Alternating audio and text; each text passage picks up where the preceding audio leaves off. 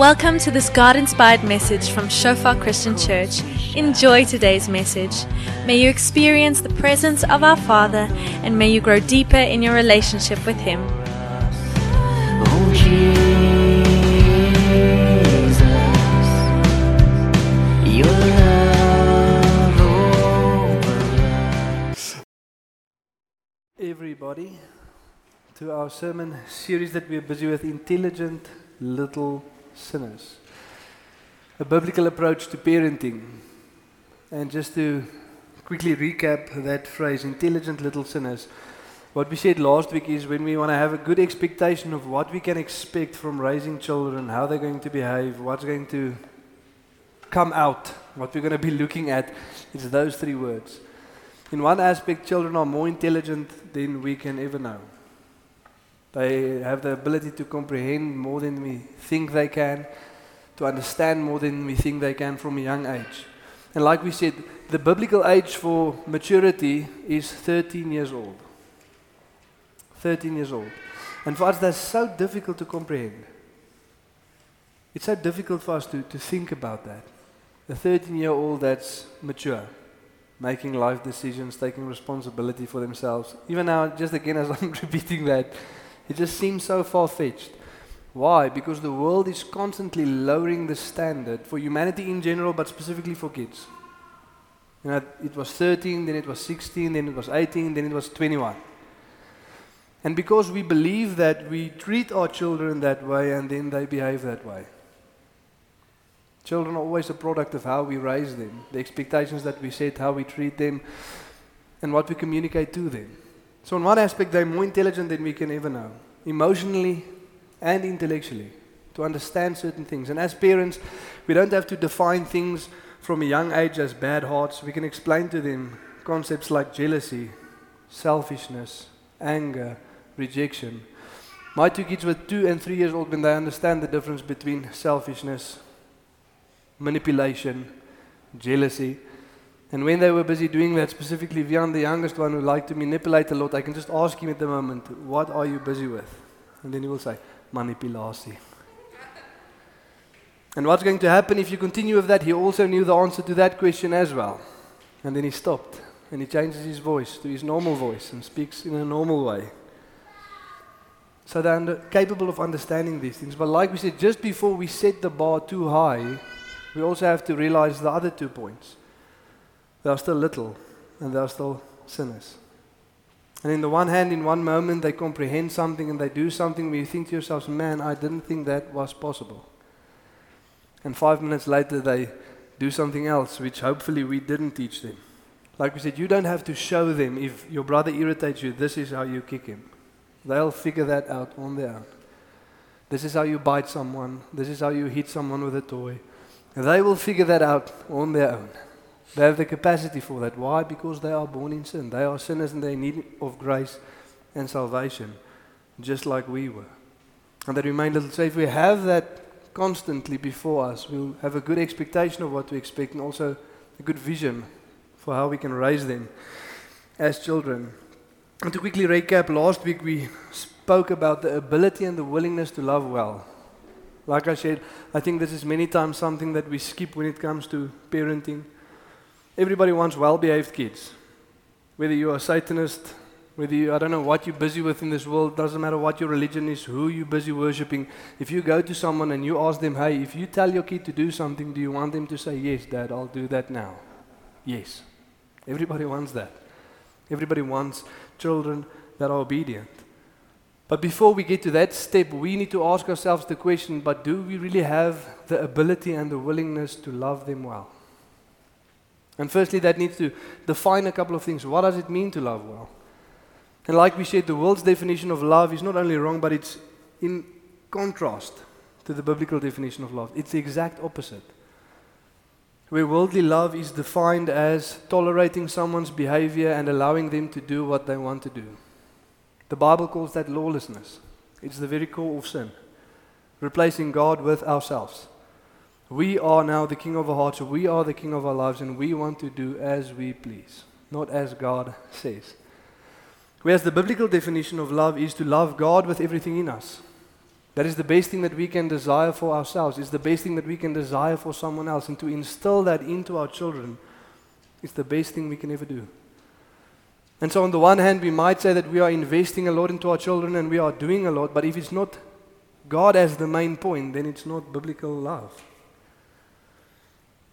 It would not be very loving if we raise our children to be successful in their jobs and they have their 2 cars and they go on their vacation once a year and they have their 1.9 kids while they live in their little house, but they don't know God. That's not loving them well. The end result won't be that. Many times we, like the Israelites, are more invested in getting the things of God than getting God Himself. And like we said in this sad story in Deuteronomy 6 where Moses tells the Israelites, listen, this is the things that you should do so that you not only go into the land, but you still worship God. And we had a generation focused on the land but not on the Lord. And the result was a generation that inherited the land but forsook the Lord. And we see that happening around us again and again. Each generation more biblically illiterate than the next. Why? Because it's just not a priority. Parents don't have the willingness, neither the ability to love well. And again, if we do not invest everything we have into our child's spirituality and them knowing God, then we don't have the willingness. And like we said, we can apply the same thing to discipleship. To desire truly a godliness for those around us and to invest that into their lives and into our own is really the ability and the willingness to love ourselves and those around us well. And tonight we're going to look a bit more of the practical aspects on how we can create a place where it's really true to say, like the title is tonight, no place like home. No place like home. And the truth is, in our generation in time, it might be a nice saying, but for most people that's not true. Well, at least in a positive sense. Some people think in the negative sense, there is no place like home. That was rough. No rest, no security, a lot of pressure, a lot of anxiety, a lot of anger, a lot of selfishness that we associate many times with the homes that we grew up in. And one thing that I want to say before we pray and dive into this topic tonight is, who here are parents tonight? See a couple of hands. Some of us. Who plans to be parents? It's awkward now. Yes, we plan to be parents. Let me just say something for those of us who are not yet parents. I said those, I'm a parent, so let me exclude myself there. For those of you who said that you're not parents yet, one of the, how can I say, saddest things, but also greatest realities in the life of most parents is the following phrase: I wish I knew that sooner. If only I knew that then. If only I did that then. And so the great privilege of those of us sitting here tonight that do not have kids is that that does not need to be true. You can know now. You can see now. And you can have these truths now so that when the time comes, we're already prepared and we know what to put into place so that we can be what we should be for our kids. Amen? So let me pray for us and then we jump in. Yes, Lord. Thank you for your goodness, Lord.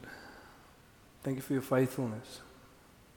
And thank you, Lord, that when it comes to us, those around us, Lord, our kids, we know that we are not here tonight, Lord, to convince you, Father, to give us the ability or the willingness to love them well.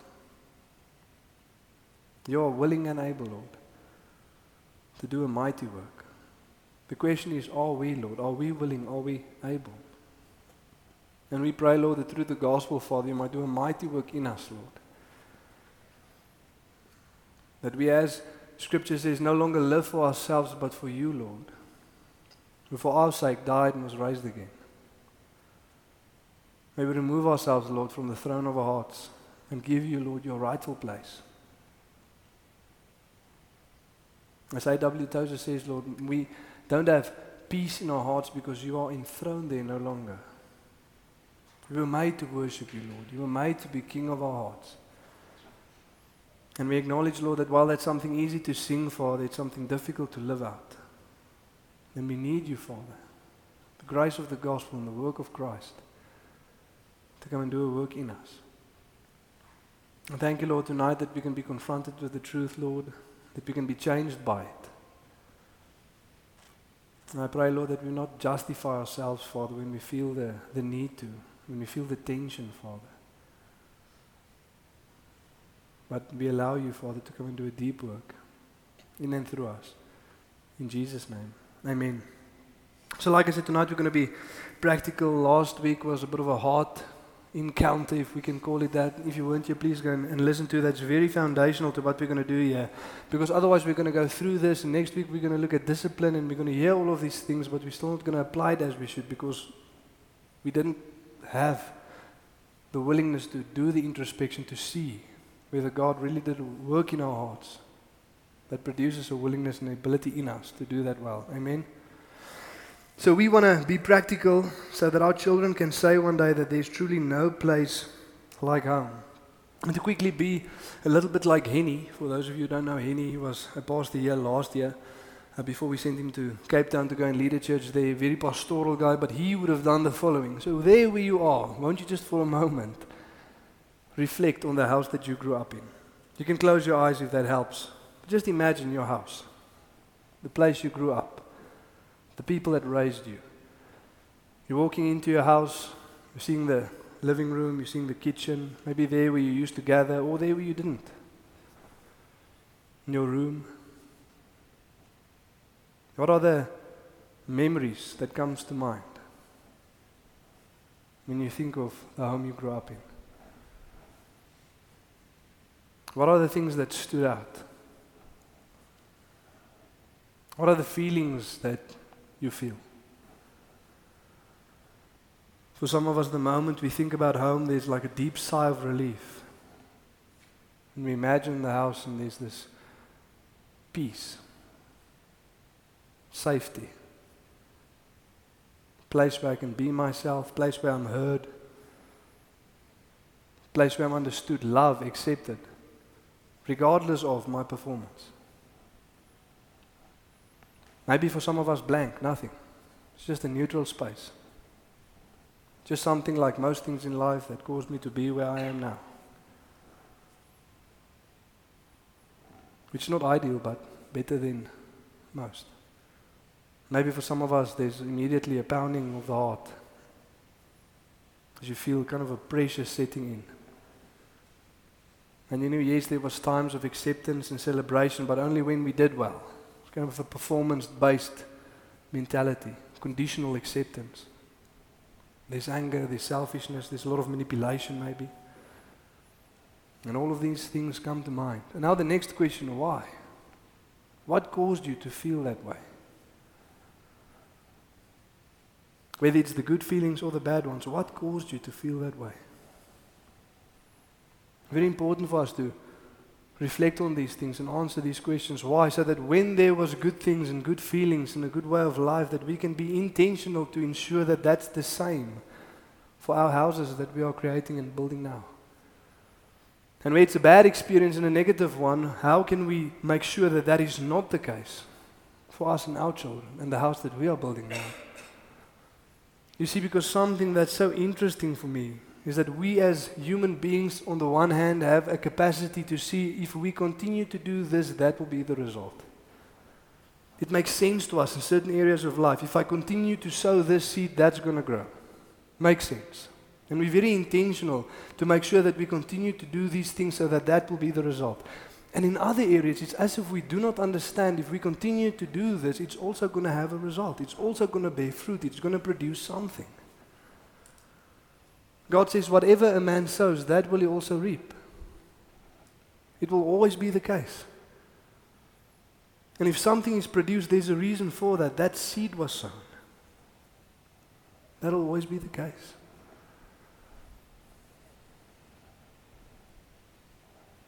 One of the maybe greatest examples of this is a generation of people who grew up with a follow mentality. Kids must be seen and not heard. Don't know if you've ever heard that. A whole generation, and then 10 years later, they are surprised that their teenagers don't speak to them. I don't know what's going on in the life of my kid. They share nothing with me. I don't know what's going on in their heart. I don't know what's going on in their life. They don't talk to me. Why? Because we set that standard. They should be seen, not heard. Now we are surprised that all of a sudden, this is the result. And one of the saddest things for me is when parents come to me and say, listen here, Brown, my child's not speaking to me. I have no idea what's going on in their lives. I have no idea what's going on in their heart. To which I ask the question, besides the fact that they call you mom and dad, why should they? Why would they? What would give you that indication? What did you deliberately and intentionally do that would make you think that is going to be the case? How did you respond when they were small, when they spoke to you? When they asked you questions, when they were curious? How did you facilitate those discussions? What did you intentionally establish in your house that would make you assume that you have that type of conversation with your child? Many times, as kids grow up and all of a sudden our perfect little plan that we have for them, we want them to go study this and to go do this, and everything seems to go well and everything seems to be on track, and we're investing a lot in them, and all of a sudden they get that group of friends, or that boyfriend or that girlfriend. And all of a sudden we're scared, this is going to derail the plans. And now we hope that they start to pray and they start to read their Bible so that God can show them that these friends or this girlfriend or that guy isn't good for them. And the frustration is there. Why are they not praying? Why are they not reading their Bible? Same question. What would make you think that they're going to do that? What did you intentionally do? How did you intentionally lead that would be the result? What seed did you sow that's going to bear this fruit? Because it's not going to happen automatically. I don't know if there's any grandparents here tonight.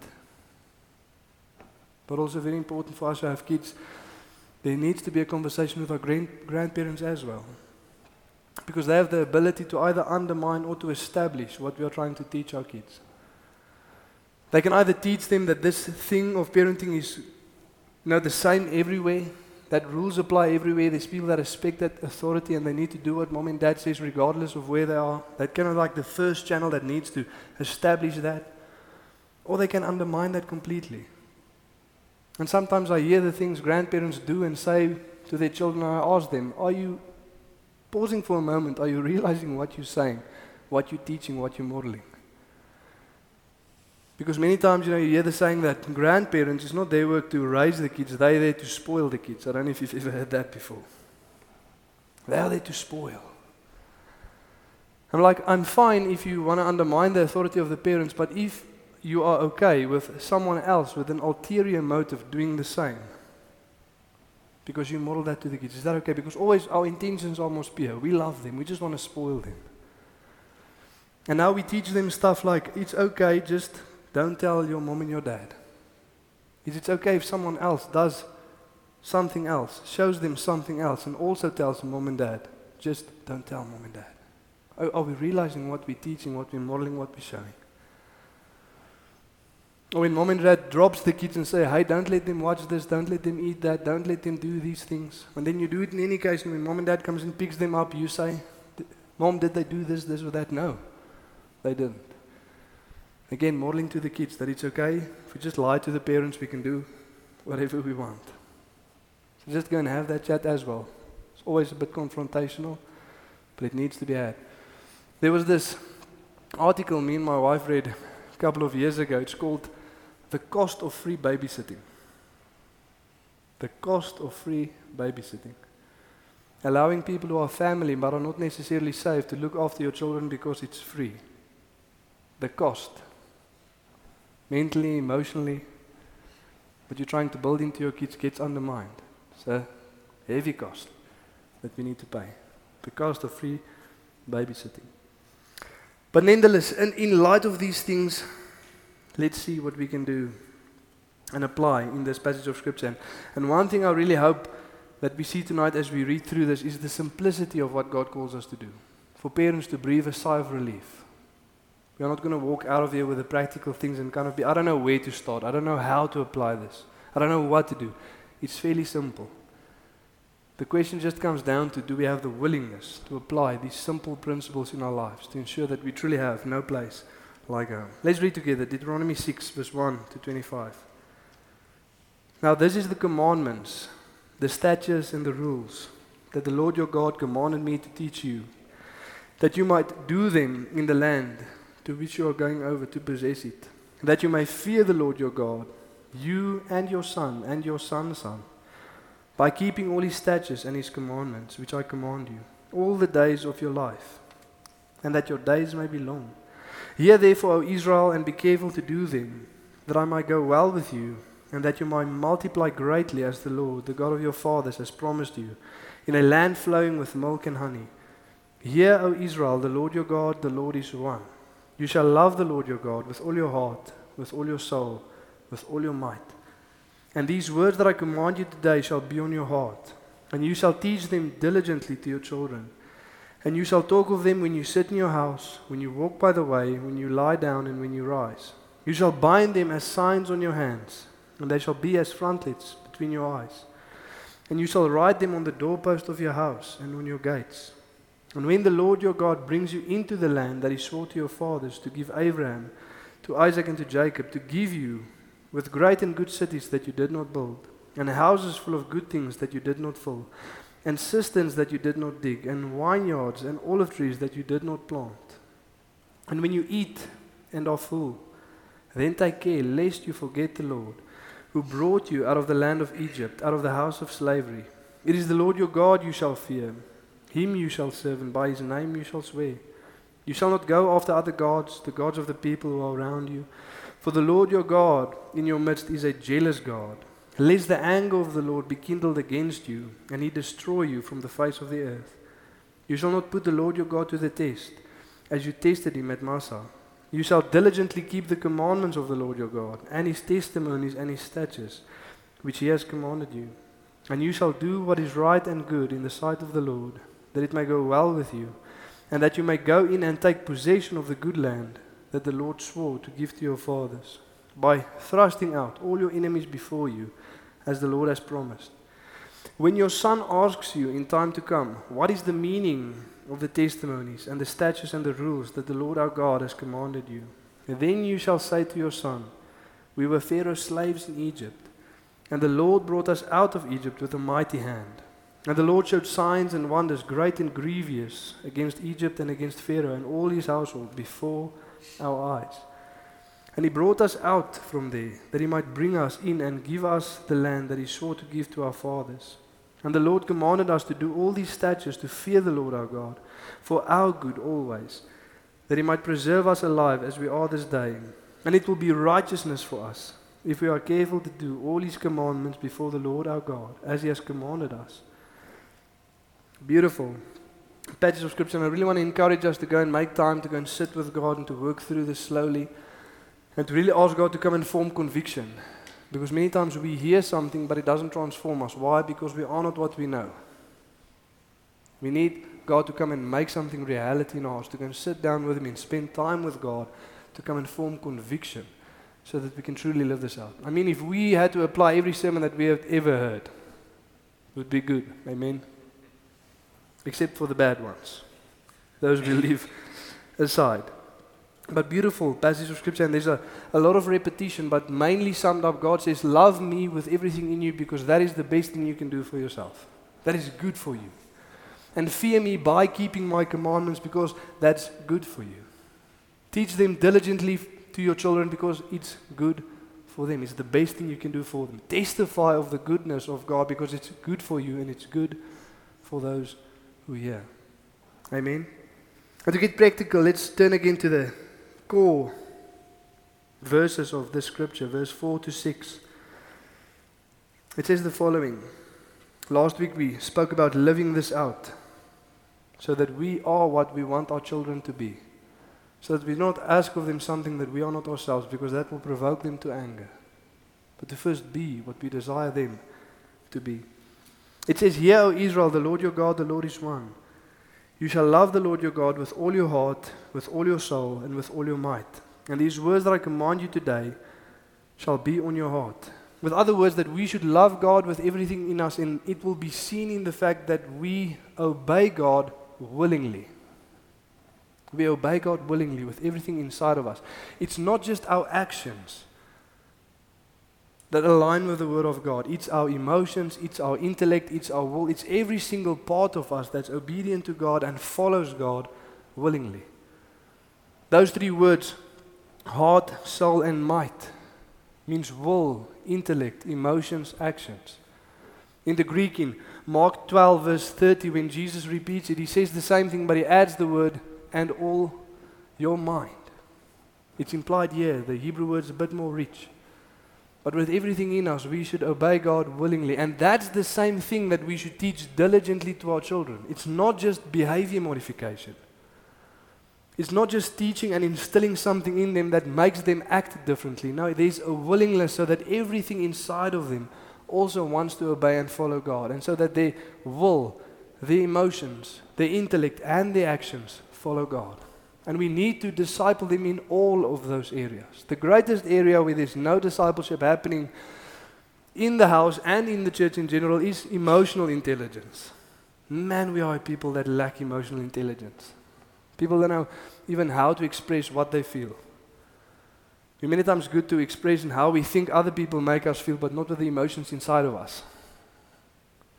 And we need to grow in these areas. We need to teach these things to our children as well. They will not teach themselves. In other words, it's not good to tell them because I say so. A little bit more definition and explanation is needed. Imagine we had Leviticus with all of the rules and laws, and there's also some good passages where God actually explains to us why this is good for us. But imagine that was kind of taken out as well. We have Deuteronomy here, which is repeat law. And then we had Exodus 20 with the 10 Commandments, and then we only had one other verse in the Bible, which is because I, the Lord, say so. It's not God's heart. He doesn't do that. Also not when it comes to discipline, and we'll look a little bit more on that next week. But it's not behavior modification. It's not because I say so. But there needs to be a willingness so that they understand willfully, intellectually, emotionally what God wants of them so that they can obey God with their actions as well.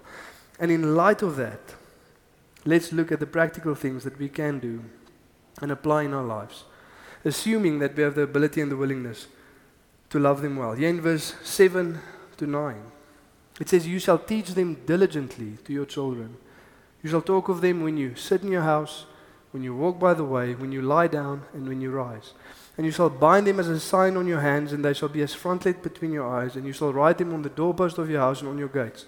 Verse 8 and 9 is just a repetition of verse 4 to 6. And everything we do is based on God and His Word, is for God and His words. That's the vision, that's the foundation, that's what we're busy with. That's what marks this house.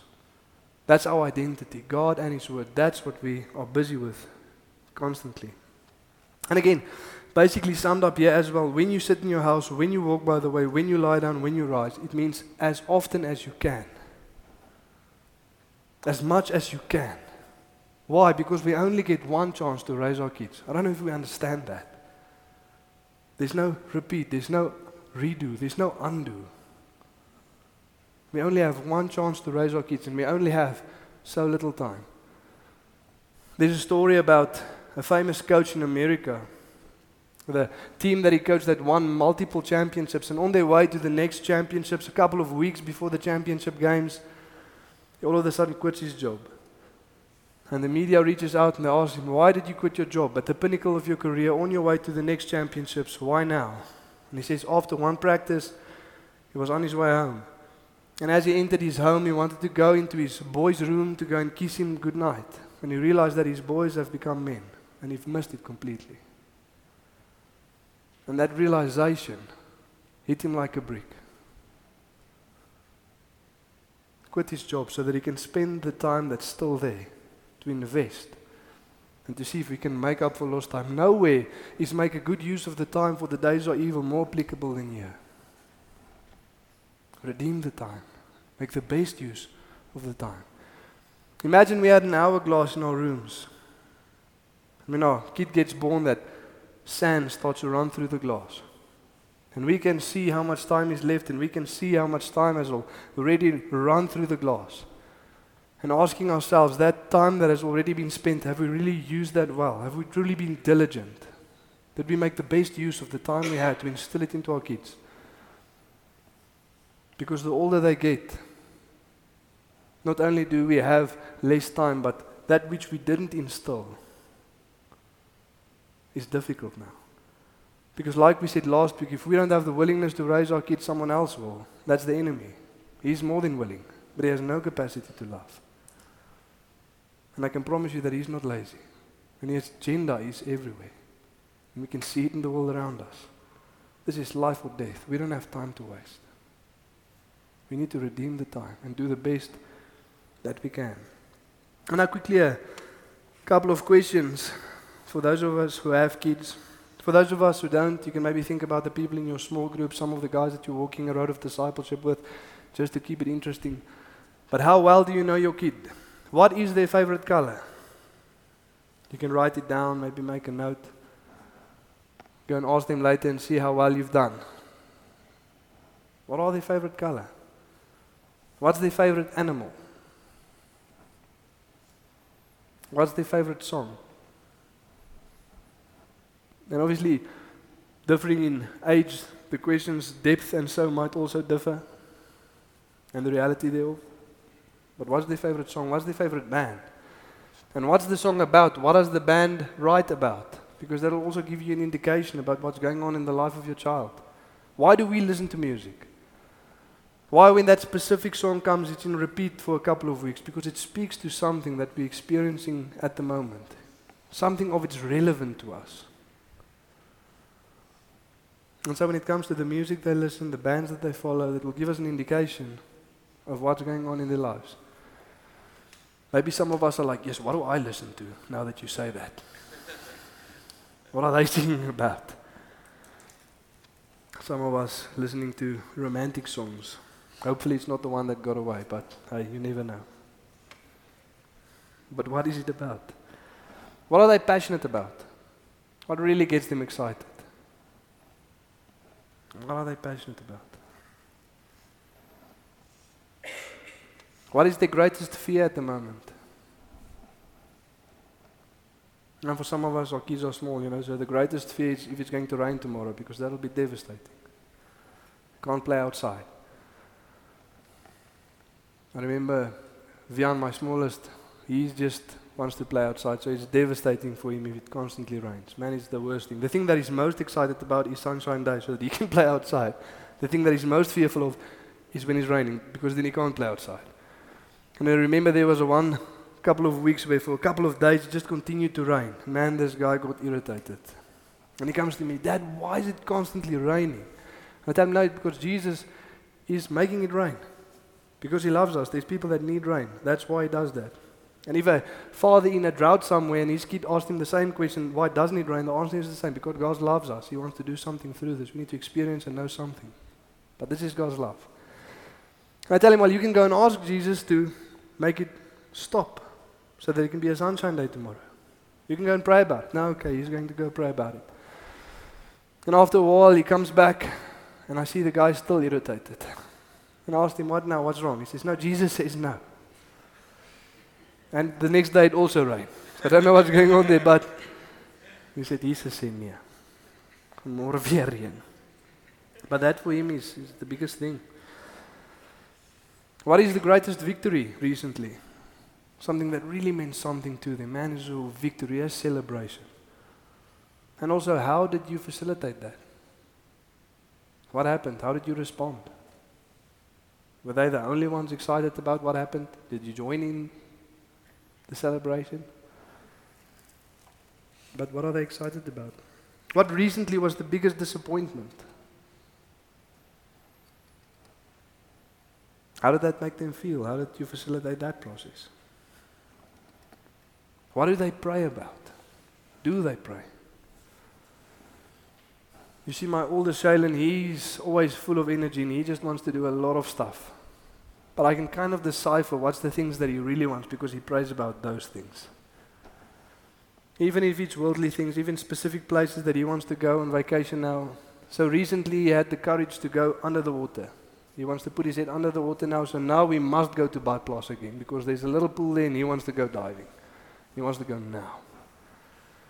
And I'm pretty sure tonight, when we pray, it's going to come up. See if Jesus has a little bit pull with the parents to see if he can get us there. But he's going to pray about that because that really matters to him. But what do they pray about? Interesting questions that we need to ask. Okay, now for the practical things. Now let's just see ourselves. These are very simple things. And in each one of these aspects, we need to show them, teach them, and then help them apply it. Same with this passage of Scripture. It says, "Hear, O Israel, listen, listen, hear the words. Love the Lord, be careful to do them." In the same way, we model it to our children, we teach it to our children, and then we help them apply it. Same thing with discipleship. We show, we say, we support, and we send. Amen? So in all of these, we need to do that. First thing, just on a side note before we dive into these, how can we show someone, just on a practical note, that we love them and we know that they exist? Easy question. Whenever you see them, stop what you are doing and acknowledge them. Amen? That's a good place to start. When you're in your house, some people kind of the question that, what happened when you came home? The front door opened because I opened it. That's about it. Nobody came to greet me. Nobody stopped to that. They were busy doing this. Everybody was just wherever they were. We don't do that. If we really love people, if we really acknowledge them, and if we really want to show them that they exist, we stop what we are busy with. We acknowledge them, we greet them, we hug them, we kiss them. How was your day? Amen? When we wake up, when we go and fetch them at school, when they come home, whatever the case might be, husband and wife, same thing's true. Amen? We leave what we are doing. We don't yell from wherever in the house we are, "Hello." No, we leave what we are doing. We go to them, we greet them. Why? Because we love them. And we want them to know that they exist. Amen? Okay, now to quickly run through these practical things we'll get to when we walk by the way at the end. It is the inevitable outflow of the other three. But the first one, when you sit in your house. When you sit in your house. Quick question, when did you sit in your house? You are sitting in your house, where are you sitting? What are you busy doing? As a family, you are sitting in your house, where are you sitting? What are you busy doing? Because the Bible is not speaking about watching TV here. There weren't any TVs then. This is speaking about us sitting together, eating together, looking at one another, no other form of distraction or entertainment. We are there with ourselves, eating some food. And this at least has to happen. There needs to be other times as sitting down as well, when you have more than one kid, individual sessions as well, when you sit down. And this speaks about emotional intelligence. Knowing where we are, what's going on, and to guide them through emotional processes, help them understand their emotions and what to do with them. When we sit down and eat together, why? What happens there? We ask the question, how was your day? What did you do? What did you experience? And again, based upon age, will determine the depth of the conversation. Amen? But how was your day? What did you experience? And even though they are young and they can't really speak yet, these are some things that you want to enforce already. A foundation that you want to build already. So as quickly as they can comprehend what's going on, this is the reality in front of them. This is what they're busy seeing. This is what we're modeling to them. Sitting together, speaking to one another. Husband and wife, same thing. This needs to happen. A lot of people struggle with intimacy issues and they can't communicate. Just recently I had a couple come see me because of communication. And I asked them, okay, when do you make intentional time to communicate with one another? No, we don't. So it's not a communication issue, that's the issue. It's not that you cannot communicate, it's that you don't make intentional time to communicate. Why? We are unwilling to. We need to be confronted with that reality. If we wanted to, we would have. It's as simple as that. But now we need to start with that as individuals as well, before the kids are there. How was your day? What did you experience? What did you do? And then we show them how that's like and what to do with the emotions that we experience. If it's good emotions, we celebrate that. There's worship, there's a thanking to God about the good things that we experience through the day. If there were bad things, we ask God to come and help us and guide us through that. If forgiveness needs to happen, we guide them in that process. If we need to forgive others, we pray for us so that we can have the grace to do that tomorrow, to go to that person and to apologize. And again, here we need to model this. We need to show them how this looks like before we ask them to do the same. And just to quickly remind us again of verse 20 to 22. It says, when your son asks you in time to come, what is the meaning of these testimonies and the statutes and the rules that the Lord our God has commanded you? Then you shall say to your son, we were Pharaoh's slaves in Egypt, and the Lord brought us out of Egypt with a mighty hand. Now, I don't know who taught us that we cannot share the struggles in our lives with our kids. I don't know where we got that from. I don't know who taught us that. I don't know why we think that way, because that's not biblical. You see, who's struggling in this passage here? And who's the hero of the story? The parents were struggling. God is the hero. And many times we cannot share our struggles with our kids, and we cannot share our testimonies with them because the gospel has not freed us from our pride and our selfishness. And we want to be the heroes in their eyes. We are not. God is. God is the hero here. And again, the world is surprised. Men specifically, they don't share their emotions. They don't really tell us how they feel. And they just want to be strong, and they just want to pretend that everything is okay. And the biggest victim of suicide is men. Why? They were taught that. Men don't cry. Men are not emotional. We don't share those type of things. And because that was modeled, that's what you get. That's the result. Why do we expect anything different? If we want our kids to tell us what's going on in their lives, let's set the example. And let's do that first. Amen. We were slaves in Egypt. I'm not the hero of the story here. God led us out with a mighty hand. I said, when we sat there around the table and we say, how was your day? We start. Ask my wife asks me. And if I didn't have a good day, I say, no, it wasn't a good day because of this and that. I experienced this. And I was angry at that person. And then we model that. Let's pray for Dad so that God can come and help, so that He can come forgive. Amen. If it's a good thing, we celebrate and we thank God for it. And if there was something that I did wrong, then I say that as well. It wasn't a good day because I actually did this wrong. And you know what? Tomorrow I need to go and apologize to someone. And then your wife can say, hey, let's pray for Dad so that he has the grace to go tomorrow and apologize to that person. And the next day we speak about that. How did that go? Amen. And here we need to teach our kids emotional intelligence. Many times they won't know what they're experiencing. We need to guide them through that. That's why I say sometimes around the table, sometimes individual sessions where they sit on your lap and you explain, hey, what happened today? What did you experience? What did you go through? No, the kids teased me and they ran away from me and they say they didn't want to play with me. Okay, how did that make you feel? Now you need to explain to them the difference between anger, jealousy, rejection. You need to help them see what they are feeling, what they are experiencing, to guide them through that. Okay, let's pray about that. Why don't people pray about their feelings? Nobody taught them to. It's as simple as that. Your kids will pray about what you teach them to pray about. Amen. Also be very careful what you pray about in front of them too the whole time. Just these little rhymes. Many times we teach our kids that God is just somewhere wanting to bless us. You know, if you need something, then you go pray to Him. Because that's the only thing we pray for.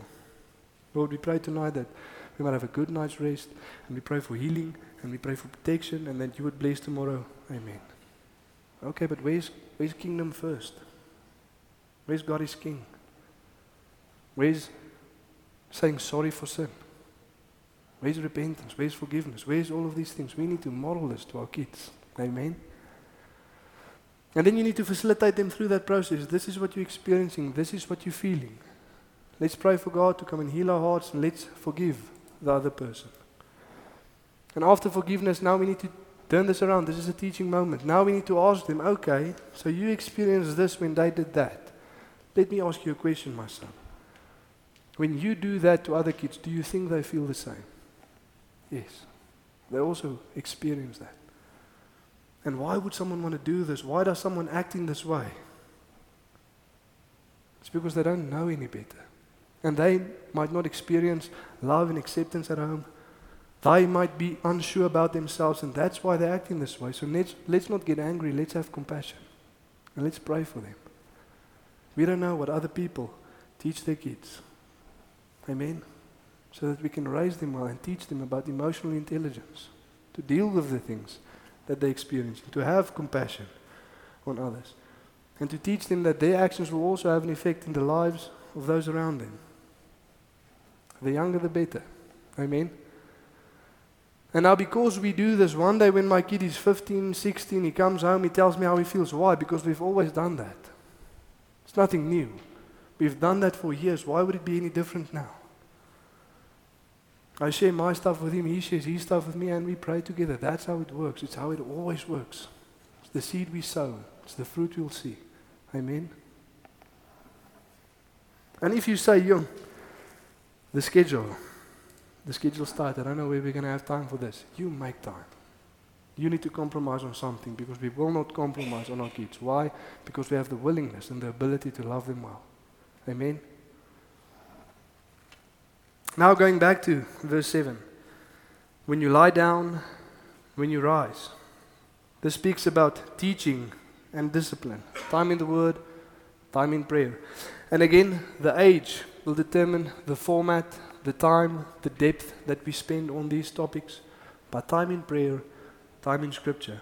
When we lie down, time for family, Bible study.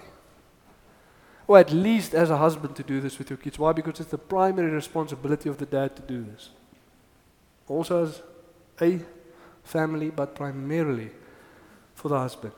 Each and every night. Now there'll be people that tell you, okay, yes, if you didn't do this already, if you don't have this settled in, let's try maybe every second week and then move to every week. No.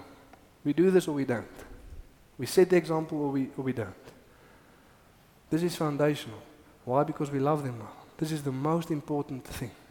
And like I say, people will drive their kids around the country for sport and for academics. Why won't we do the same when it comes to serving God? If we don't, the reason is we don't want to. It's a gospel issue. We need to love God first before we can teach them to do the same. So we have to read Scripture, explain Scripture, show them how to pray, and teach them how to pray. In our house, sometimes I need to go and refill the diffuser and put some drops in. When I walk out the door, my kids would say, hey, but we didn't pray and we didn't read Bible yet. And it's not because I have two holy kids that just want to read the Word of God. No, it's just because that's what we always do. It's just part of how it works. It's what they always do. Same as they say, we didn't brush our teeth yet. We still need to go and brush our teeth. We still need to go to the toilet. We still need to pray. We still need to read Bible. Why? Because we always do that. This is foundational. This is the main identity of our household. We need to do this well. And you might say as a parent, shucks, but what if they ask me something that I don't know? They kids, what's going to be the chance? 100%. 100% that they will ask you something that you don't know. I can guarantee you that. Whether they are 2 or 12. That's a certainty. And then what do we do? What do we do when they ask us the question that we don't know? We just come up with the best answer and kind of make as if we know. No, don't do that. We tell them, I don't know. I will go and see for you. I will go and look. I will go and find out and I will come and tell you tomorrow. And then you better tell them the next day or the following day. If your kid asks you a question and you say to them, I'll go and see, and you never get back to them, why? You don't want to. You need to be confronted with that reality. It's the moral of the story. It's the truth. It's the reason why we do stuff. And also not to Google and see the first answer. That's dangerous. Some people need to be banned from Google. You need to have a Google block. You're not allowed to Google and search because, man, the stuff that people comes up with. But you go, you find out, and you tell them. Why? Because we love them well. We know how important it is. When we lie down, when we rise, to at least before we rush out of the house as a family, pray together. Doesn't have to be long. Doesn't even have to be 5 minutes. But this is essential. We ask God to come and lead us through this day. Lord, we submit this day to you. Please come and lead us and show us what you want to come and do today. Even if it's just that, even if that's the start, let's at least do that. Foundational to Him. Again, it's not complex. It's not difficult. It's simple things that we can put into place. But at least that before we rush off. But something else that needs to come into play for us, what we are modeling to our children, quiet time. To have quiet time with God. If our kids are an appropriate age to teach them and to help them apply that truth in their own life so that they have personal quiet time as well. And when they are young and they stand up a little bit early that morning, hopefully they find you there. Hopefully that's where they find you. There's nothing more precious for me than being busy with quiet time and my 2 boys wake up. I sit in the living room because that's where they come so that they can find me there. While Robin is in the room so that she can also have some time to herself and with God. And as they get there and I hear the door going open, I don't think to myself, "Oh man, can't even have an hour to myself." No, what a privilege that they can see their dad busy with this. I tell them to come and sit next to me. When I'm finished reading, I put them on my lap and I show them, this is how you pray for mom. This is how you pray for your wife one day. This is how I pray for you. This is how I ask God to come and guide our family. What a privilege to model that to our children. Amen. May they find us there. And may we never think to ourselves, man, we don't even have this time to ourselves. What a privilege for our children to see that and to experience that as we lead them and show them how it looks like to follow God. Not perfectly, but intentionally. Amen. And let me tell us this tonight. I want to be honest with us. If you say you don't have time for this, but you watch TV, and you go home, you take that thing down and you throw it away. Listen to me tonight. If there's a night where you don't read the Bible to your children, you don't show them how to pray, but you watch TV, you better remove that thing. You take it down, you throw it away. Why? Because we are now like children that doesn't have the maturity or the discipline to not do things when we don't need to do those things. It's like children that need to study. Now we need to take the PlayStation away and the phone away and social media away because they don't have the maturity or the discipline to stop doing those things when it's needed. And many times the same is true for us. You take that thing, you take it down, you throw it away. Do we realize the cost of what we are busy with? Do we realize the cost? For us as individuals, if you don't spend regular time in the Word of God and prayer, but you are constantly watching series and TVs, you throw that thing away. You take it down, you throw it away. You delete the app, you cancel the subscription. Why? Because you don't have the discipline to set it aside when you need to. Amen? And if you say, man, that's a little bit too harsh, I don't know if you can do that, you don't have the ability or the willingness to love yourself or others well. It's a gospel issue. You need to see Jesus Christ crucified. And you need to come to the conclusion that we no longer live for ourselves, but for Him, who for our sakes died and was raised again. And also, is that really how you want to spend your life? Sitting through those things, constantly glued to a screen. Is that really how you want to spend your life? Throw it away. Remove it. Jesus says, if your eye causes you to sin, do what? Gouge it out. If your hand causes you to sin, chop it off. Remove these things and do them drastically because there's a cost attached to it. You know, it's one thing if I want to compromise my own spiritual life by doing things, but it's completely different when it comes to the life of my children. We cannot afford to do that. We throw it away. Amen? And then the last one. When you sit, or when you walk by the way. And this for me is my favorite one. To firstly show and model to our kids that everything we do for God. The privilege of explaining them to do everything we do in life, every place we go, every person we meet is an opportunity to glorify God and to serve God. Everything we do for Him. And then also, as we walk by the way, as Jesus did, there's constantly teaching moments. Things that our children see, that they experience, questions that they have. And then we use that teaching moments to point to God. You know, one of the things that frustrates me the most, I want to hit people with a pipe. You know, that's my sinful nature. Is if there's an inquisitive kid that constantly asks questions, how does this work? What about that? How does that work? And they say, just because that's the way it works. Want sommer. Want ek sê, so man, I get irritated with that. Don't do that. They're inquisitive, they want to know, they want to learn. Don't put that fire out. Stir that, that's a good thing. For them to be inquisitive, to want to know how stuff works. Specifically when it comes to the Bible and questions about God. And I know that there's a certain stage in each kid's life where the only question that they can ask is why. Every single answer you give ends with why. And then you explain, but why? And then you explain, but why? And then you explain, but why? It gets a little bit much, but we continue with that. Why? Because we no longer live for ourselves, but for God, who died and was raised again. And the good news for marriage people is that they will go to sleep at night. But then just remember, there's someone else that might be still awake, your husband or your wife. And if they are, then you live for them until they go to sleep. And if you then still want to stay up, then you can do something that you want to do. Amen? Why? Because those are the things that's important to us. The willingness and the ability to love well. Amen? Let's stand together and let's pray.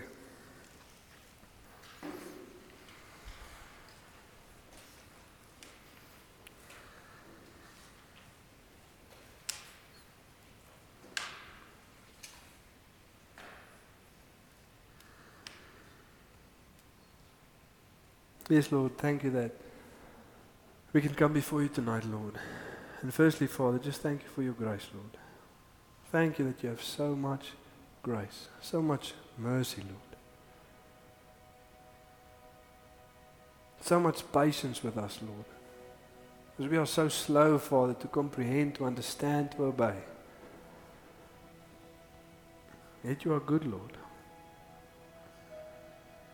And maybe firstly acknowledge that tonight, Lord, because it is the goodness of God that leads us to repentance. The goodness of God that produces change. And I pray, Lord, that we would be confronted, Lord, with the realities of what we are busy with. As individuals, Lord, as couples, as married couples, as parents. Are we happy if our children become who we are? Are we happy if our son marries a wife like us, speaks like our husband the way we do, submits to our husband the way we do? Are we happy if our daughter marries a husband that serves his wife the way we do, treats her the way we do, honors her the way we do, considers her the way we do? Are we happy if their Bible knowledge is where ours are, their prayer lives is where ours are?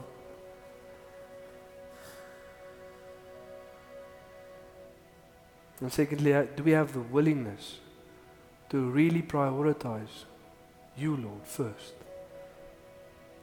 Everywhere in our lives, when we sit down, when we go to sleep, when we rise up, when we walk by the way, to use every opportunity to show them to you, Lord. I pray, Lord, for every heart, Father, that feels I wish I did this sooner. How much time has passed. I wonder if it's too late. Thank you, Lord, that we serve a God that can redeem, can heal, can sanctify. And I pray, Lord, that when we see we don't get things right, that we would have the humility, Father, to go to our kids, take them by the hand, look them in the eyes and say, sorry. I'm sorry, my son. I'm sorry, my daughter. Forgive me. Because that's also modeling well what it means to follow God.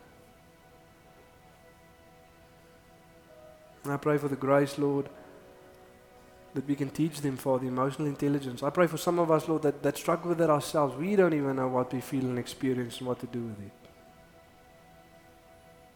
We call to you, Father, to come and heal and sanctify us so that we can model that to our children.